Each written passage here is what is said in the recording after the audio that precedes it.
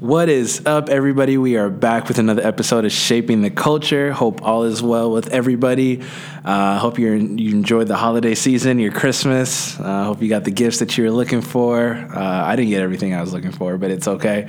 But I'm excited about today's episode. We're actually in the middle of our New Year's Eve conference, or New Year's conference, I should say. And we got an incredible guest speaker that we brought out, an amazing pastor, goes by the name of Byron. And man, as soon as I picked him up from the airport, conversations have been marvelous. We've been fellowshipping. We've been encouraging each other. We've been learning and growing from one another.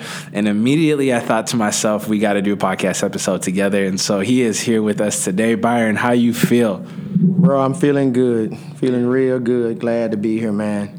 I've never been on a podcast before, so so I'm looking forward to it, bro. Looking forward to it. For sure. Well, yeah, it is an honor and a privilege to have you on here. And so what we're going to talk about today, we talked about this off air a little bit, is spiritual warfare and what that entails. So let me just give you my background. Maybe you can get into your background as well and why we want to talk about this. As we all know, I am Abisha, Ethiopian. And growing up in that environment within the church, when we said spiritual warfare, what it meant to me, or how I processed it was, okay, there is somebody demon possessed. There's somebody demon oppressed. There's somebody that's just seeing ghosts. There's somebody that's dealing with something intense in the supernatural.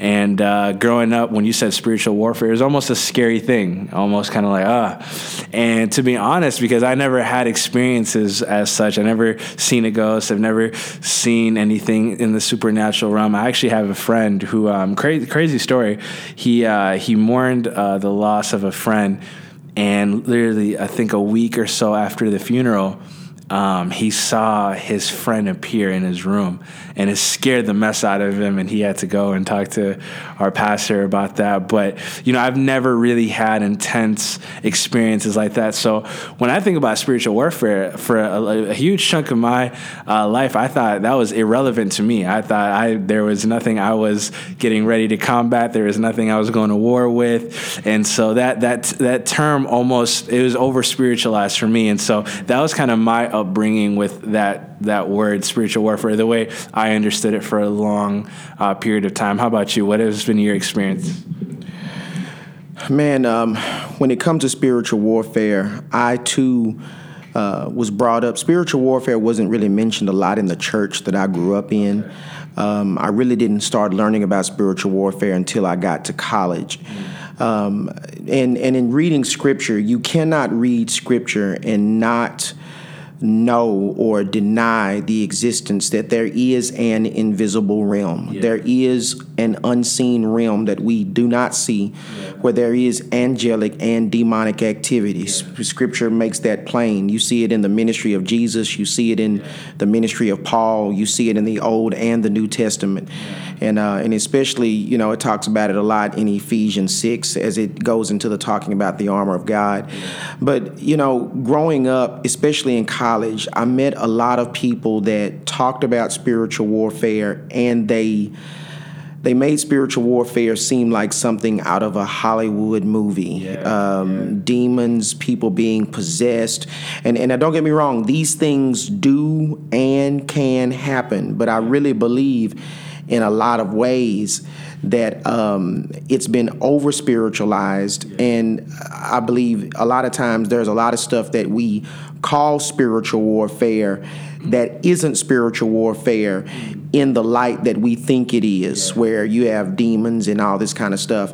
And I do believe that according to Scripture, when there is demonic activity, it's not always as Hollywood as people say, where you've got the foaming of the mouth and people running up walls and heads turning around and stuff like that. But that was pretty much my experience. And just to recap, in college, I dealt with a lot of people that over spiritualized spiritual warfare, and they made it seem like that everything that wiggled was a demon. So yeah, that was mine. That's real. And just kind of like, emphasize on the fact that you said that it is real. I remember going to college, and the college I went to, let's just say for the most part, they were cessationalists, meaning anything that dealt with things of that nature, they didn't really believe to be true. They felt like, I don't know, like demon possession, spiritual like activity in that regard just ceased to exist once the church in the first century was established. And so it was a foreign idea to them. And so I remember my roommate actually was moving out second semester into one of his football buddies just down the hall. And so I just remember clearly it was just me and some friends. We were watching The Fresh Prince of Bel-Air, and it was getting late, and we didn't mind it. My roommate, he was taking forever just moving his things. I didn't think twice of it. I just thought he was just having a good time with his friend, thinking about what it looked like to live together, so on and so forth. And so it was getting late, and so my friends were like, all right, we're going to call it a night. We got class in the morning. So they left my room, and within minutes they returned back. And I'm like, well, what are you doing back in here? Like, what do you guys? And they're freaking out. They're like, yo, there's like a demon manifesting himself right now in a room where your roommate is at. And I was like, whoa. And so they never experienced things like this before. And so they were just freaking out, and they ran back, and they ended up staying there like the whole night because that thing went on forever. My roommate, I tell you, like my roommate wasn't, he wasn't, I don't know if he was a believer. If he claimed to be a believer, he struggled deeply, right? And I'll tell you this, like after that experience, he's just like, I'm sold out to Jesus. This thing is real. It scared him into salvation. And he was just telling me his experiences. It was like crazy. Like they had a Bob Marley poster in the room, and the demon that possessed itself would just make this weird haunting noise, screeching, laughing, and would even mock them and taunt them and be like, it's the Bob Marley poster, take it down. So they'd run, they'd take it down, and then he would laugh and just be like, I fooled you. You thought that's what it was going to take for me to get out. And so this is back and forth, the tormenting, them freaking out all night long. And what was so beautiful actually is in the morning, there was a bunch of students that were outside the room just praying for the room. They didn't enter, but they were just outside the room. And so it is I share that story just to say that it is a reality. However, that's not what we're going to be touching on today. I think spiritual warfare, there's much more deeper conversations to have around that, and more practical conversations that need to happen. And I think that if we don't have this conversation, we can miss out on a lot of things in our lives. And so I don't know. I don't know what direction to take this in, but let's start off by asking this question. What do you think spiritual warfare looks like for the believer on a day-to-day level? Man, I'm so glad you said this. One of my favorite authors is a guy by the name of Rick Renner. Yeah. And Rick Renner wrote a book called Dressed to Kill. Yeah. And listen, it is one of the greatest books you will ever read about the armor of God. Yeah.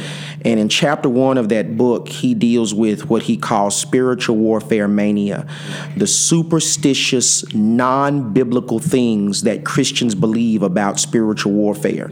And when it comes to spiritual warfare or any area of life, we've got to funnel everything that we believe and everything that we think, we've got to funnel it through the truth of God's word.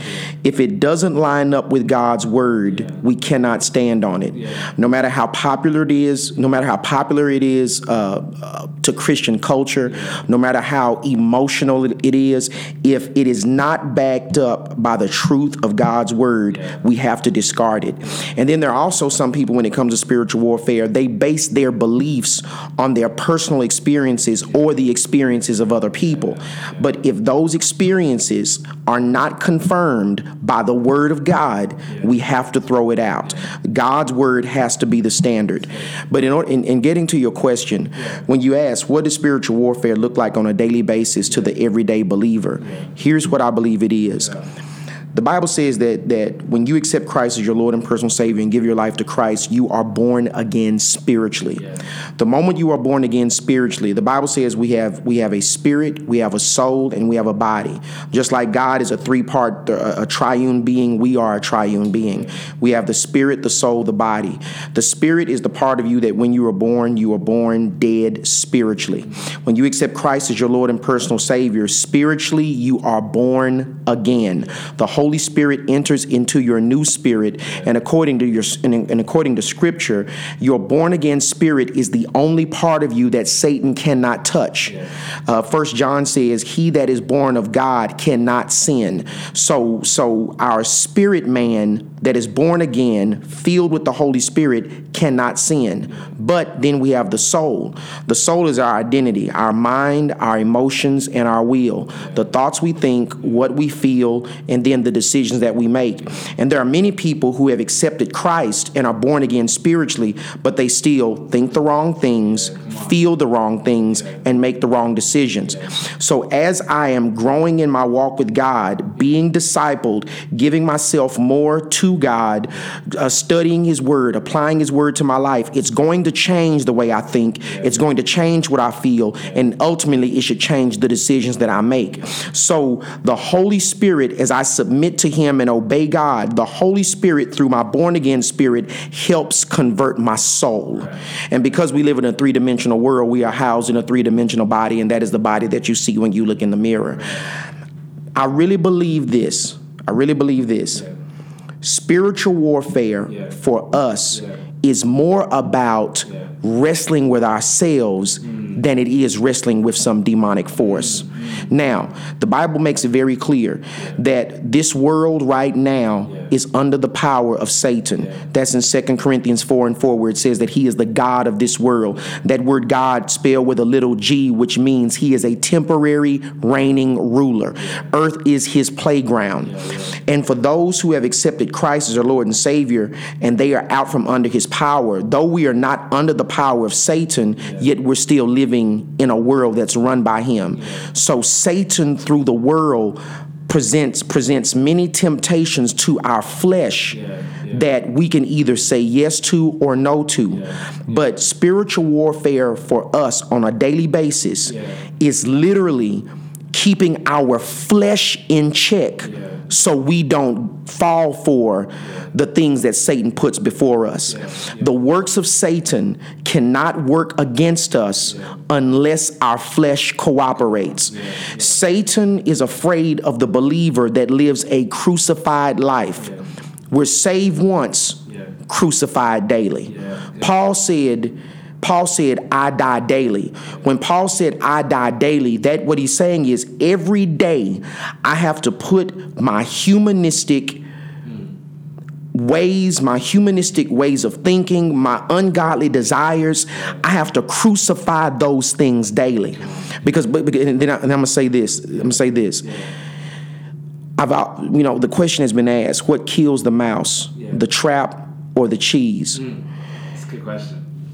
It's not the cheese that kills the mouse. And even though the trap is what breaks his neck, it's not the trap that kills the mouse. It's the mouse's desire for the cheese. If the mouse never had a taste for the cheese, he'd never run for the cheese on the trap. And if he never ran for the cheese on the trap, he would never spring the trap that ends up killing him. So it's his taste, his desire for the cheese that causes him to run after the cheese. Satan gets us by putting things in front of us that we secretly desire within. That's why James 1 says, let no man say when he is tempted that I am tempted of God. For God cannot be tempted with evil, neither does he tempt any man. But every person is tempted when they are drawn away of their own lust and enticed. So Satan and the world can put things in front of me, but I'm only going to respond to those things that I secretly have a desire for. Satan is not going to bring you seafood when he knows your desires for fried chicken. Do you understand what I'm saying? So the more I submit to God and the more I allow the Holy Spirit to change my heart, he changes my desires. Satan may still have the same keys, but God changes the locks of the heart. Come on. Yeah, that's so good. He's preaching over here. This mic is on fire. You got into the secret desires that we have, and that really being the trap. Last night you were giving a sermon, and you were talking about your friend, the analogy you gave of her not using her garage. I'm going to let you go into it for yourself, and you can unpack that. But that stuck out to me a lot. And something my pastor used to always say is, a lot of us, we want to get rid of the rat, but nobody wants to get rid of the trash. And so if we want to get rid of the things that is despicable, that we hate, that we do not desire, we have to check the trash that resides within our own hearts. So let me ask you this. I love the way you broke down spiritual warfare. How do we get to a place where we can desire the things of God so that Satan doesn't trap us into things or into situations that will ultimately hurt us and destroy even our future? Let me say this, and I want to make this very plain. Satan and demonic forces are drawn to sin just the way flies are drawn to manure and trash. Wherever there is trash, you're always going to find rodents. And wherever there is trash, rodents have a legal right to be there. Now watch this. If I allow sin to stay in certain areas of my life, those areas of sin are darkness. Wherever darkness is, that is where Satan is going to be. That is where his influence is going to be. That is where his power is going to be. So until I get rid of the sin, I cannot get rid of him. Because watch this. Wherever sin is, or wherever unrighteousness flourishes, Satan's power has a legal right to be there. A lot of people don't realize that. So that means that I can be a born-again believer, still allowing the pollution of sin to be in my life in certain areas, and wonder why there is chaos in my life in those areas. The Bible says that God is not the author of confusion. So if God is not the author of confusion, that means that Satan is. But wherever I keep sin, confusion is going to be there. Confusion. Listen, the word of God says Satan comes to steal, to kill, and to destroy. But he can only do that if I open the door for him to do that. Let me show you something. In Job chapter 1, if you read Job chapter 1 carefully, Satan never mentioned Job to God. God had to mention Job to Satan.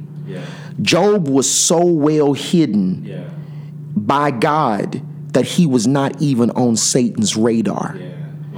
Then when God does mention Job to Satan, Satan immediately says, I cannot touch him because you have put a hedge around him, a hedge around his family, and everything that he puts his hands to do, it prospers. Watch this. Satan could not touch Job because of the protective hedge that God has around him. In Ecclesiastes, there's a scripture, I believe it's 10 and 8. I got to go back to make sure. But in Ecclesiastes, there's a scripture that says, if a man breaks a hedge, a serpent will bite him. Now watch this. Satan couldn't touch Job because of the hedge. Ecclesiastes says if a man breaks a hedge, a serpent will bite him. Satan is also referred to as a serpent in the book of Revelation. When I am walking in obedience to God, when I am keeping my flesh in check, there is a hedge of blessing and a hedge of protection around my life.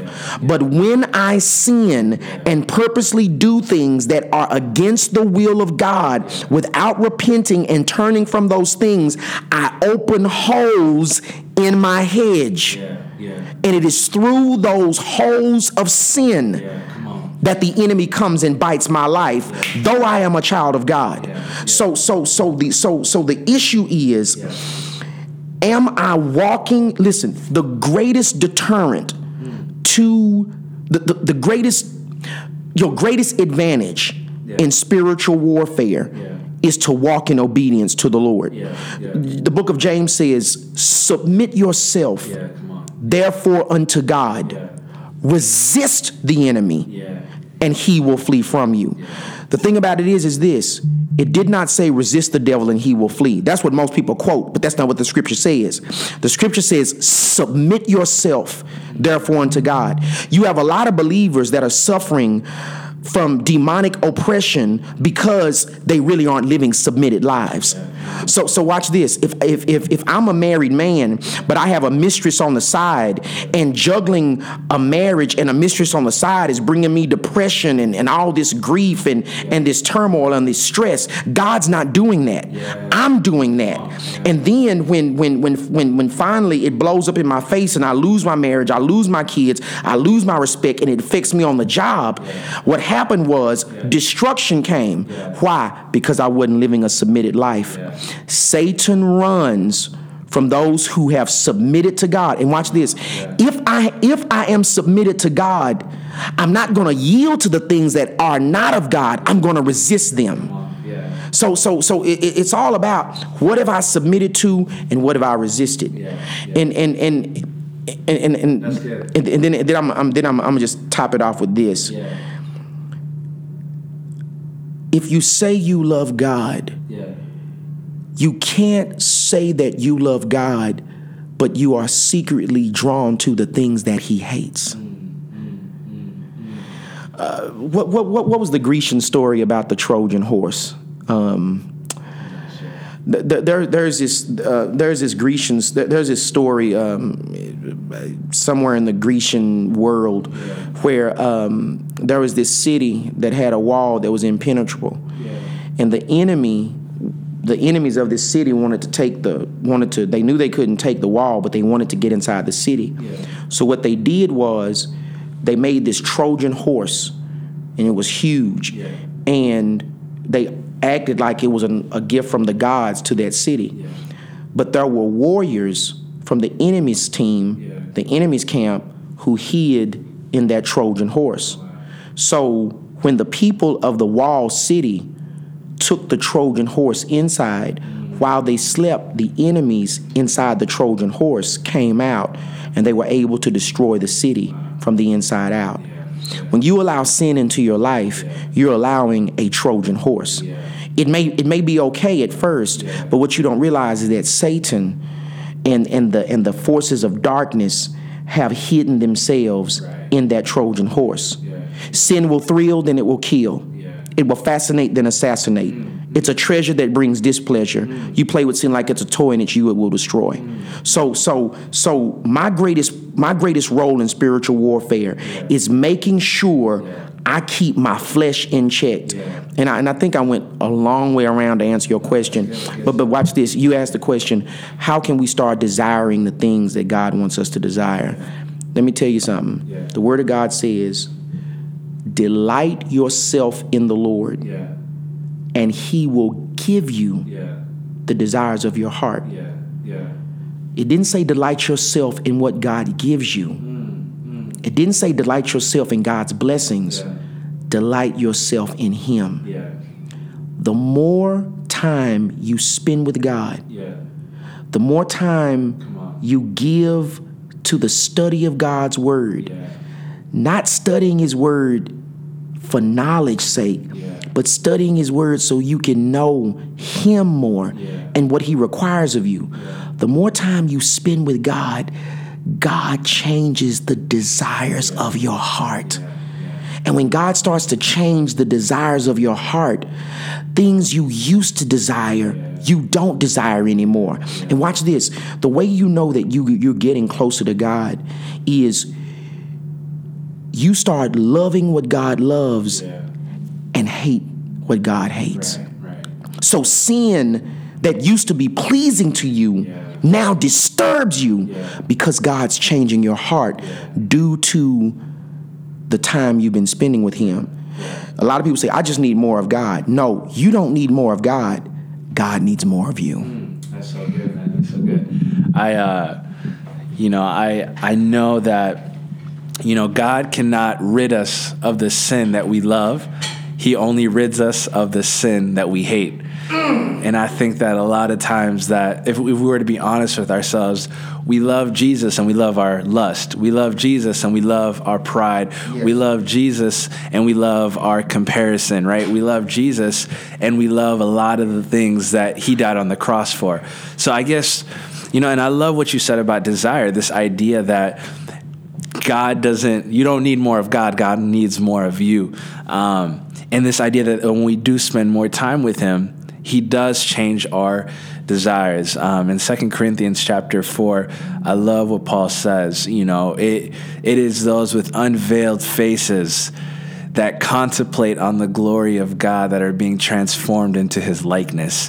And I think that it's so crazy to me because growing up, I thought in order to be more like Christ, in order to love what God loves, in order to be pleased by what he's pleased by, to be displeased by what he is displeased with, that I would have to just read my Bible more, that I would have to pray more, that I would have to fast more, that I would have to go to more church services, that I would have to go to more conferences. But Paul is telling us in 2 Corinthians that it's as you gaze upon the glory of the cross that you become more like Jesus. And I think a lot of the times, in order for us to grow in our desire, in order for us to grow in the things that God has called us to grow in, we need to sit and gaze upon the Lord. Now, I wanted to ask, and I know we're talking about spiritual warfare, but a part of it, this is a part of it. Like, why do you think in our generation, we don't want to sit and gaze upon the Lord? Why is it that we're so content with the quick glance? We're so content with just getting a little bit of Jesus and then going about our day. I mean,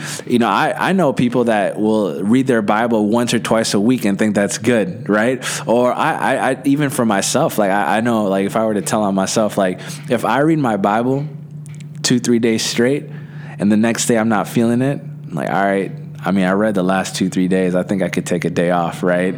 Or I still got to, and sometimes our pastor used to say, we're smarter sinners the more we know. So I'll just be like, well, I haven't fully meditated on what I've already read, so I need a break from reading, right? So I'll play these games with myself to distance myself from the Lord.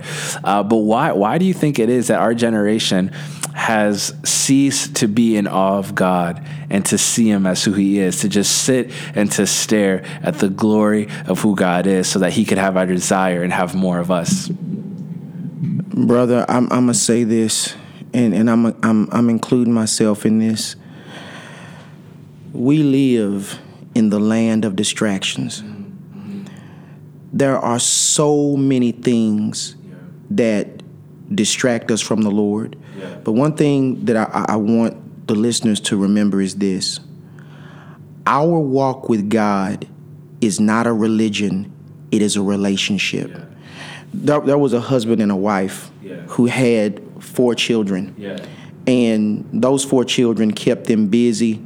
They had a family business that kept them busy. And on their 25th wedding anniversary, they went out to eat.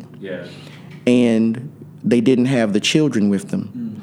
And whenever they went out to eat, they went to the same restaurant, and they never had any the children with them. And I remember the waiter came up to them, and he said, when he found out they were celebrating their 25th wedding anniversary, he said, you know what? I know you all have children, and whenever you all come here, you never bring your children. And he said, I'm just curious. I see other couples coming here with their children. And he said, by the way, congratulations, but I'm just curious, why don't you ever bring your kids? I know there's some lovely kids. And here is what the husband said. Yeah. He said, "Sir, today we've celebrated 25 years in marriage. And trust me, marriage is a blessing, but marriage is work. Yeah. We have the 4 kids. Yeah. We have the business. Yeah. My wife has her stuff. I have my stuff." Yeah. He said, "But once a week, my wife and I intentionally get a babysitter, leave business, and we intentionally go out and have a date." And he said, when we have a date, we make sure it is a date that doesn't distract us. He said, now every now and then we may go to a movie, but normally we don't go to a movie. We go to where we make sure we intentionally engage each other and talk to each other. Then he said, once a month, my wife and I have a weekend retreat where we leave the kids with family, and after we get off work that Friday, we go to a hotel or we travel somewhere, and it is just she and I.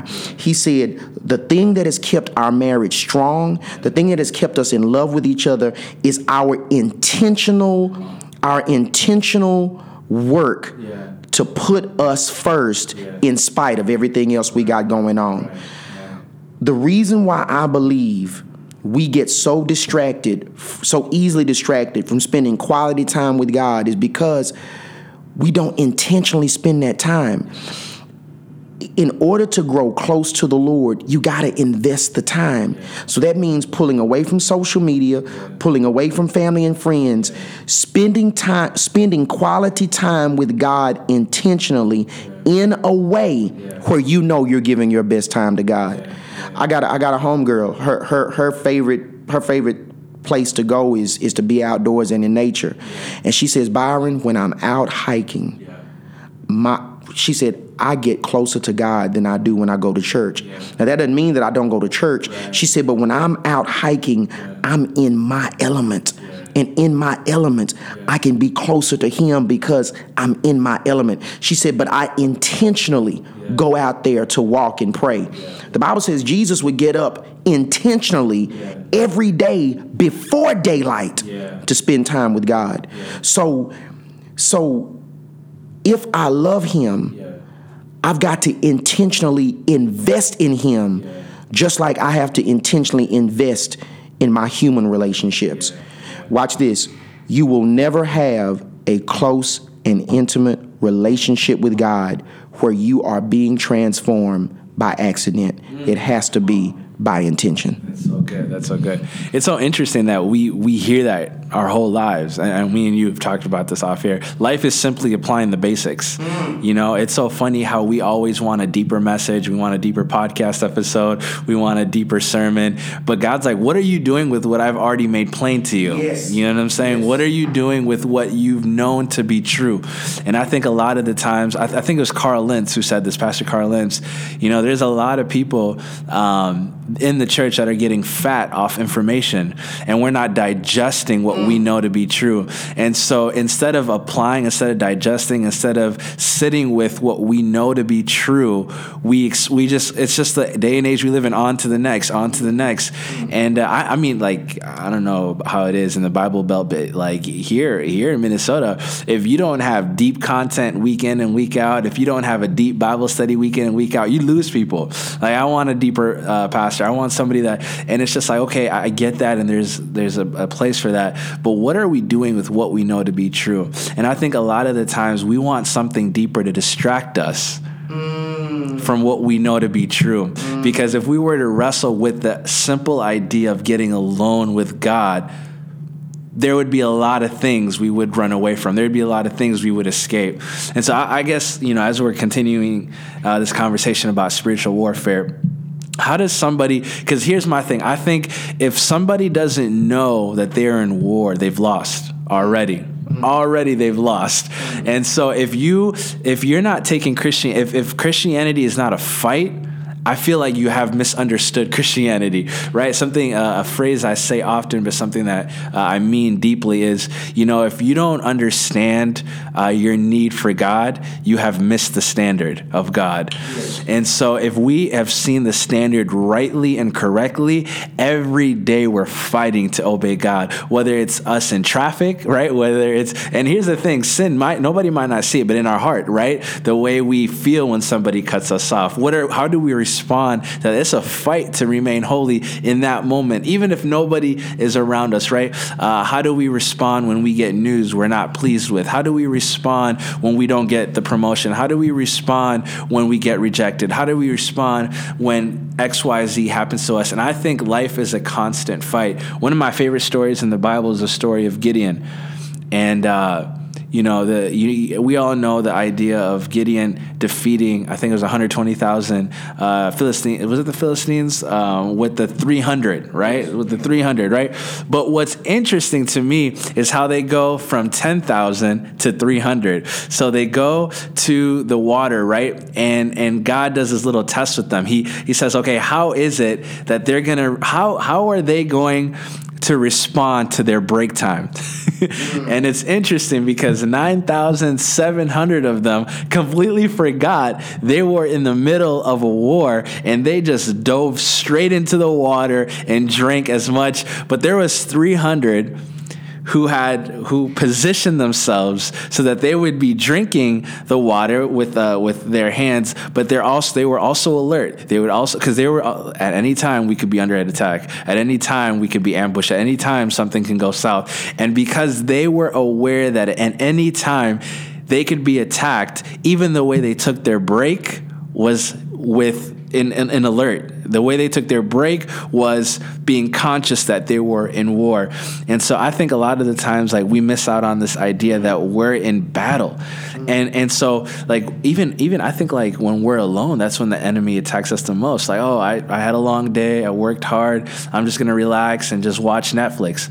Well, maybe it's in that position, in that time, that the devil strikes, right? And I think the story with David, how he fell with Bathsheba. Yes. It's interesting. We always talk about him falling into sin, but nobody ever talks about the position that he was in when he fell into sin. The way the chapter begins is at a time where kings went to war. That's right. Why wasn't David on the battlefield? Because David wasn't where he needed to be. He fell into sin. I think it was John Piper that says it is in our leisure that we find ourselves falling in sin, right? It is when we are not doing what we need to be doing that we find ourselves in sin. And so I guess my next question to you would be, how do we position ourselves to be at war? How do we position ourselves to understand that at any moment our flesh can break out and sin can be a real thing for us? I heard a quote once that said, "Those who are in the greatest danger are the ones who think they're perfectly safe." Now, listen, I want to say this, and I don't know who I'm speaking to out there that's hearing this. Scripture makes it very plain in the book of Peter that we are to be sober. Yeah. We are to be alert and vigilant, because our adversary, the devil, is walking about as a roaring lion, seeking whom he is able to devour. Yeah. Satan can't devour everyone. He's looking for who he is able to devour. The enemy, the word of God, as I said earlier, says, John 10:10, that Satan comes to steal, kill, and destroy. Yeah. When a group of lions attack a herd, they want to get the herd moving. Yeah. But what they're looking for the weak, the young, the old, and the wounded. Wow. And they are looking for the one that gets separated from the herd. Wow. Because even if it's one of the strongest of the herd, separated from the herd, it's not a match for a pack of lions. Hear me when I say this. just as God has angels assigned to us to protect us, to bless us, and to help us, both in angelic form and, according to Hebrews 13:1, in human disguise, just as God has angels that are positioned to assist us, Satan has demonic forces assigned to destroy us. What allows them to destroy us are the decisions that we make. Listen. Do not think it's strange.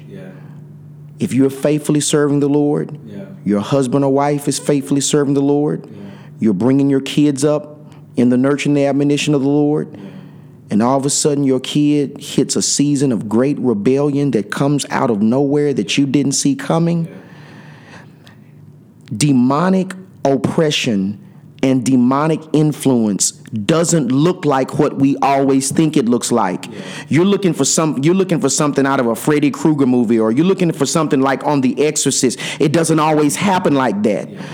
I've got a faithful deacon and his wife at my church back home that are having horrible problems out of their youngest daughter, and it's like come out of nowhere. And hear me when I say this. You can dismiss the spiritual realm as much as you want to, but to dismiss the spiritual realm is to dismiss what Scripture actively says. Jesus, even dealing with a certain demonic case in Scripture, says this kind or this degree cannot come out except but by fasting and prayer. So what I'm saying is, we are in a spiritual battle. And notice what it's called. It's called spiritual warfare. If I'm wrestling with hatred towards someone, wrestling with thoughts of violence towards someone, that's spiritual. It's a spiritual warfare. Why is that spiritual warfare? Because the warfare is me conquering those dark feelings, those dark thoughts, and keeping my heart and my mind right before God. That's spiritual warfare. When I'm a young man and I'm working on a job and I've got these beautifully built women who are seductive and they wear seductive clothing, and I see all of this around me, and I'm trying to walk in purity, so I have to watch what I look at and watch how I engage them or how they engage me. And the battle is inside. That is a spiritual battle. That's what we call spiritual warfare. When you're married and you're being hit with all these things from to and fro, and you're thinking about throwing in the towel on your marriage, but you remember those vows, that's an inner conflict. If it's inner and if it involves your relationship with God, even though it affects the world around you, that's spiritual warfare. That's why Paul said, fight the good fight of faith.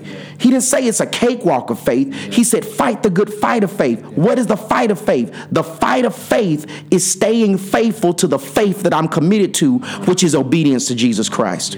So if you think that you're just going to go through life haphazard and be passive in your walk with God, I'm going to say something to you. Satan always severely punks the severely passive. The believers that have served God, have walked with God, and don't think that sin can affect them, those are the ones that fall the hardest. Paul said this, let he that thinks he stands strong take heed lest he fall. When you go to bed at night, you lock your doors at home. I hope you do. Why do you lock your doors at home?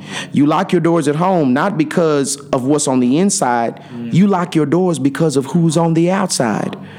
No one is, bless God, no one is broken into our house back in Dallas. Well, when we were a kid, it happened once. But in all those years, no one is broken into our house. But every night we lock the door. Every night we set the security alarm. Why? Because there are enemies that are out there. We bless God that it hasn't happened, but we still prepare for it. And what did you say today? We despise the things that we have not prepared for. Satan looks for those who are unprepared. And I'm going to tell you this. Positioning is very key.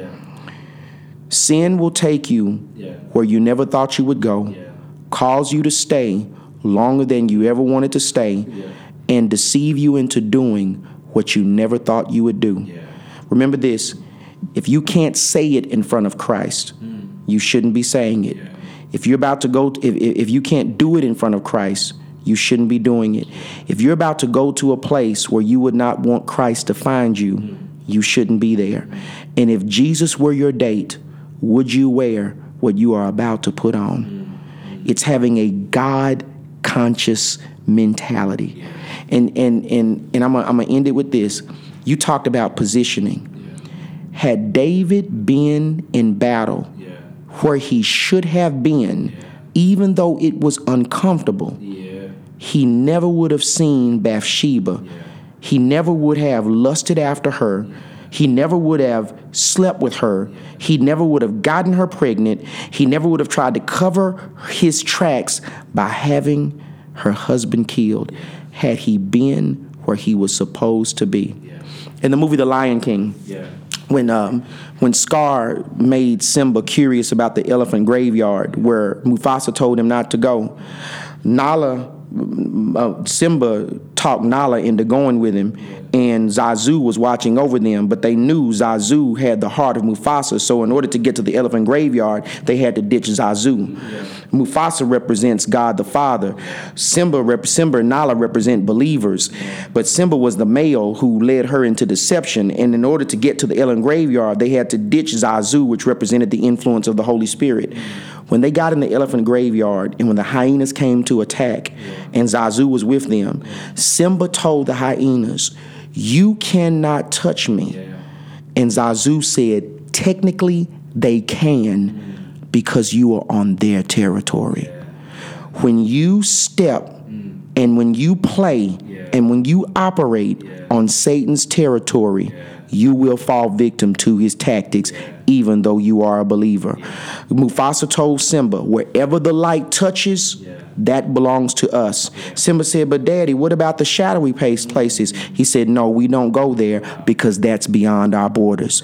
The reason why Satan jacks many of us up is because we keep wandering past the borders of the kingdom into the shadowy places. That's so good, bro. That's so good. Man, I'm I'm trying to ask more questions, but I'm trying to process everything you're saying as well. For those of you listening, he just threw in a Lion King reference. Let me ask you this. We got a couple more questions and we'll be done. Go ahead. I love what you said about sin.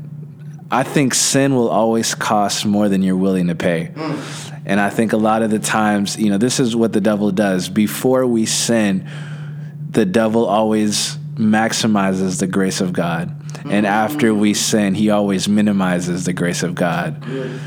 And so how can we talked about positioning. I love that, by the way, you define spiritual warfare so well, because I think a lot of the times we don't know how to make that practical, but anything that affects our life on earth, whoever it affects our life, is anything that deals with what God has called us to, what God, the standard that he's placed in us, is spiritual warfare. But let me ask you this. How do I word this? How can we see the depravity of the things that we desire?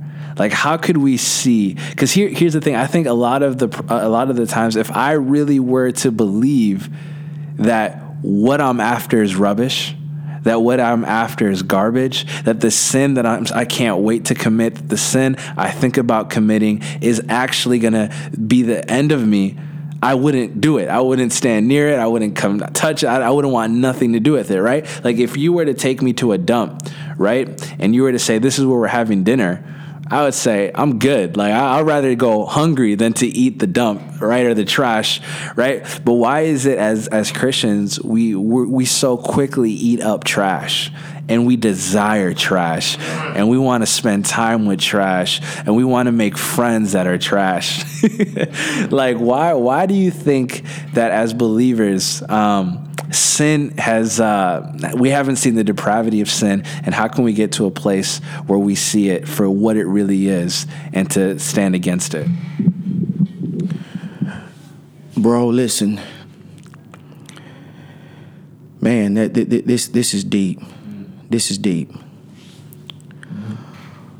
One of the reasons why I believe sin is so attractive to us is because we really don't spend time in God's word to the degree where we allow God's word to change us.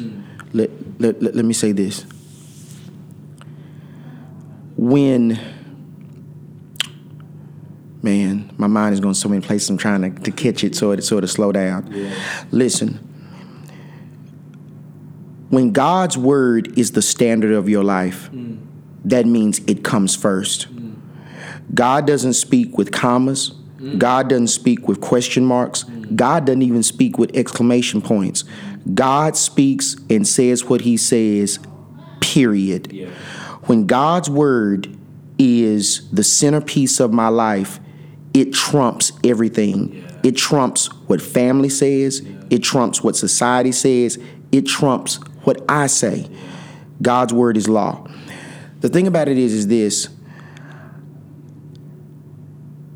We fall in love with the illusion of sin. Yeah. And we fall so in love with the illusion of sin until we deceive ourselves into denying the reality of what it is. Yeah.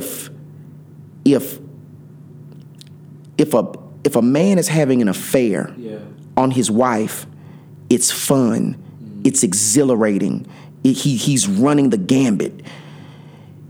It's fun to him. It's fun to her. It's exciting. But it's blinding him to the reality of what's to come. Yeah. And what we have to remind ourselves is this: the pleasures of sin last only for a season. Yeah. But Eb, I believe this is the crucial factor. Yeah. I believe it really boils down to how much do we truly love God, or do we truly love him at all? Because watch this. When you really love God, it should bother you when you don't please God. When a person loves God, don't look at them when they succeed. Look at them when they sin. Wow. When a person really loves God and they sin, it bothers them. The Bible says in the last days, men's consciences shall be seared with a hot iron. Back in the olden days when they had irons that were made out of real iron, the handle was made out of iron, the stem was made out of the iron, and the flat part that ironed the clothes was made out of iron.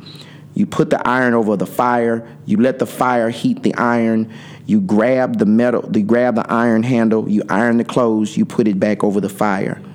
Some of those old mothers and those grandmothers had grabbed that iron stem for so long that it made the inside of their hands callous.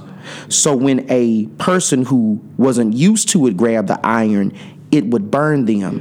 When those calloused hands grabbed it, they wouldn't feel it because it was calloused. The more time I spend away from God, the more time I deal with the things that are not of God, sin desensitizes you spiritually. So you can tell the nasty jokes. You can listen to the horrid music. You can hang out with people that are so anti-God that it does not bother you because you become desensitized. So the more time I spend with God, and the more time I spend around true people of God, and the more time I spend in the house of God, it keeps me spiritually sensitive. So sin bothers me because it bothers God. But the farther I get away from God, I start to develop a calloused heart. So the Bible says in the last days, People will get so far from God, and people will get so deep into depravity that no matter what they do, no matter what they say, it will not bother them. And brother, listen, going back to the Lion King, Simba never got in trouble because he dealt with hyenas. Simba never dealt with hyenas. Simba got in trouble when he listened to his uncle Scar. Scar was a lion just like him. Scar was even in the royal family just like him. But though Scar was a lion, but his heart was in league with the hyenas. So whatever he influenced Simba to do was tainted, because though he was a lion, his heart was not lion. His heart was hyena. And though he had a scar on his face, the real scar was in his heart.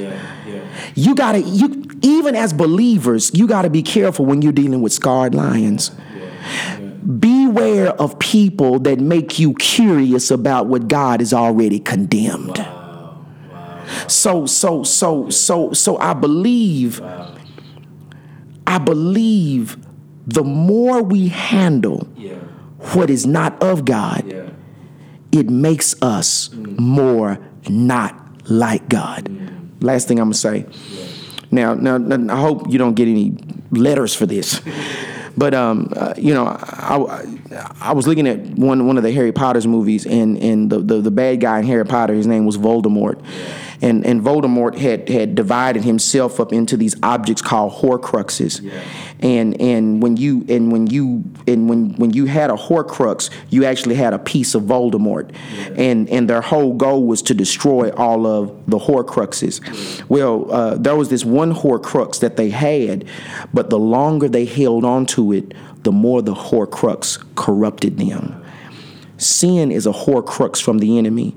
And the longer you hold on to it, instead of repenting of it and destroying it, it corrupts you and it changes you. The sin you hold on to will never bring you closer to God. It will always take you away from God. That's so good. Man, oh man, oh man. So good. Last question and we'll be done. This idea of me versus me. I think that as believers, we need to think like this more, that I am my worst enemy. I don't know if it was Spurgeon or C.S. Lewis who said this, that I'm gonna paraphrase what he said. I don't remember what he said word for word, but this idea that you shouldn't be weary if any man thinks bad of you, for you are worse than what he thinks of you. And I...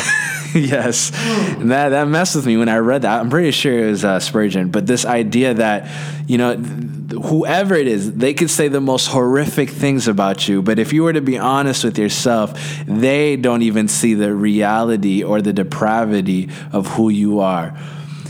I think if we spent more time aware of who we were, we'd have less time thinking about what this person did, what this person said, how this person made me feel, the enemy this, the enemy that. We would quickly realize that we are our worst enemy. My last question to you is, how do we grow in awareness of our depravity, and what do we do with it once we see it? And I know this is going to cut against a lot of people who think that we as humans are such good people. And that the answer lies within yourself. Let me tell you something. We all wrestle with sin. Even we as believers who are born again on the inside still have this flesh that we have to wrestle with. But watch this. If you don't think that you are depraved, be honest. Think of some of the thoughts that we have thought. Some of the things that we have contemplated. Even though we've never done them. Some of the desires that we have had, the things we've wanted to try. Think about the things that some of us have done that no one knows about but we and God. And think about the inner struggles that you still wrestle with that no one knows about, that we hide so well. one of the greatest truths of life is that I need the Lord more than words can ever say. And I know we live in this world where it says it's all about you. You're this great, good person. And what we're saying is not self-condemnation. It's just self-realization. Because of who I am, I need who he is. And the beautiful thing about your walk with God is, and we're going to deal with this tonight, the beautiful thing about our walk with God is transformation. The Bible says, be not conformed to this world, but be transformed by the renewing of your mind. So what does that say? God accepts you just as you are, but he loves you too much to let you stay like you are. Now watch this. People who go to the gym and who go to the gym faithfully, they go to the gym because they want to change. They go to the gym because they want to change, they want to grow, they want to get better. But if a person is completely satisfied with who they are, they don't do that kind of stuff. That's so good. My thing is this. The more I look into the mirror of God's word, there's one thing that God's word always shows us. The biggest room in any Christian's life is the room for improvement. When you look in a mirror, a regular, real, physical mirror, a mirror shows you just the way you are. If you got eye crust, the mirror's going to show that. If you got pillar marks on your face, the mirror's going to show that. If there's something in your nose that every time you breathe, it wiggles, the mirror is going to show that. A mirror doesn't show you your real reflection to make you feel bad or condemn you. The mirror shows you your real reflection so you know what necessary changes to make. God's word is a spiritual mirror that shows us who we are from God's point of view, but it also shows us by God's power what we can do to transform so that we can be the people that God has called us to be. But the moment I stop looking in the mirror of truth, that's when I can start believing lies about myself. That's why you got people who are so corrupt but think they're so okay because they're judging themselves by their own standard and not the standard of God's truth.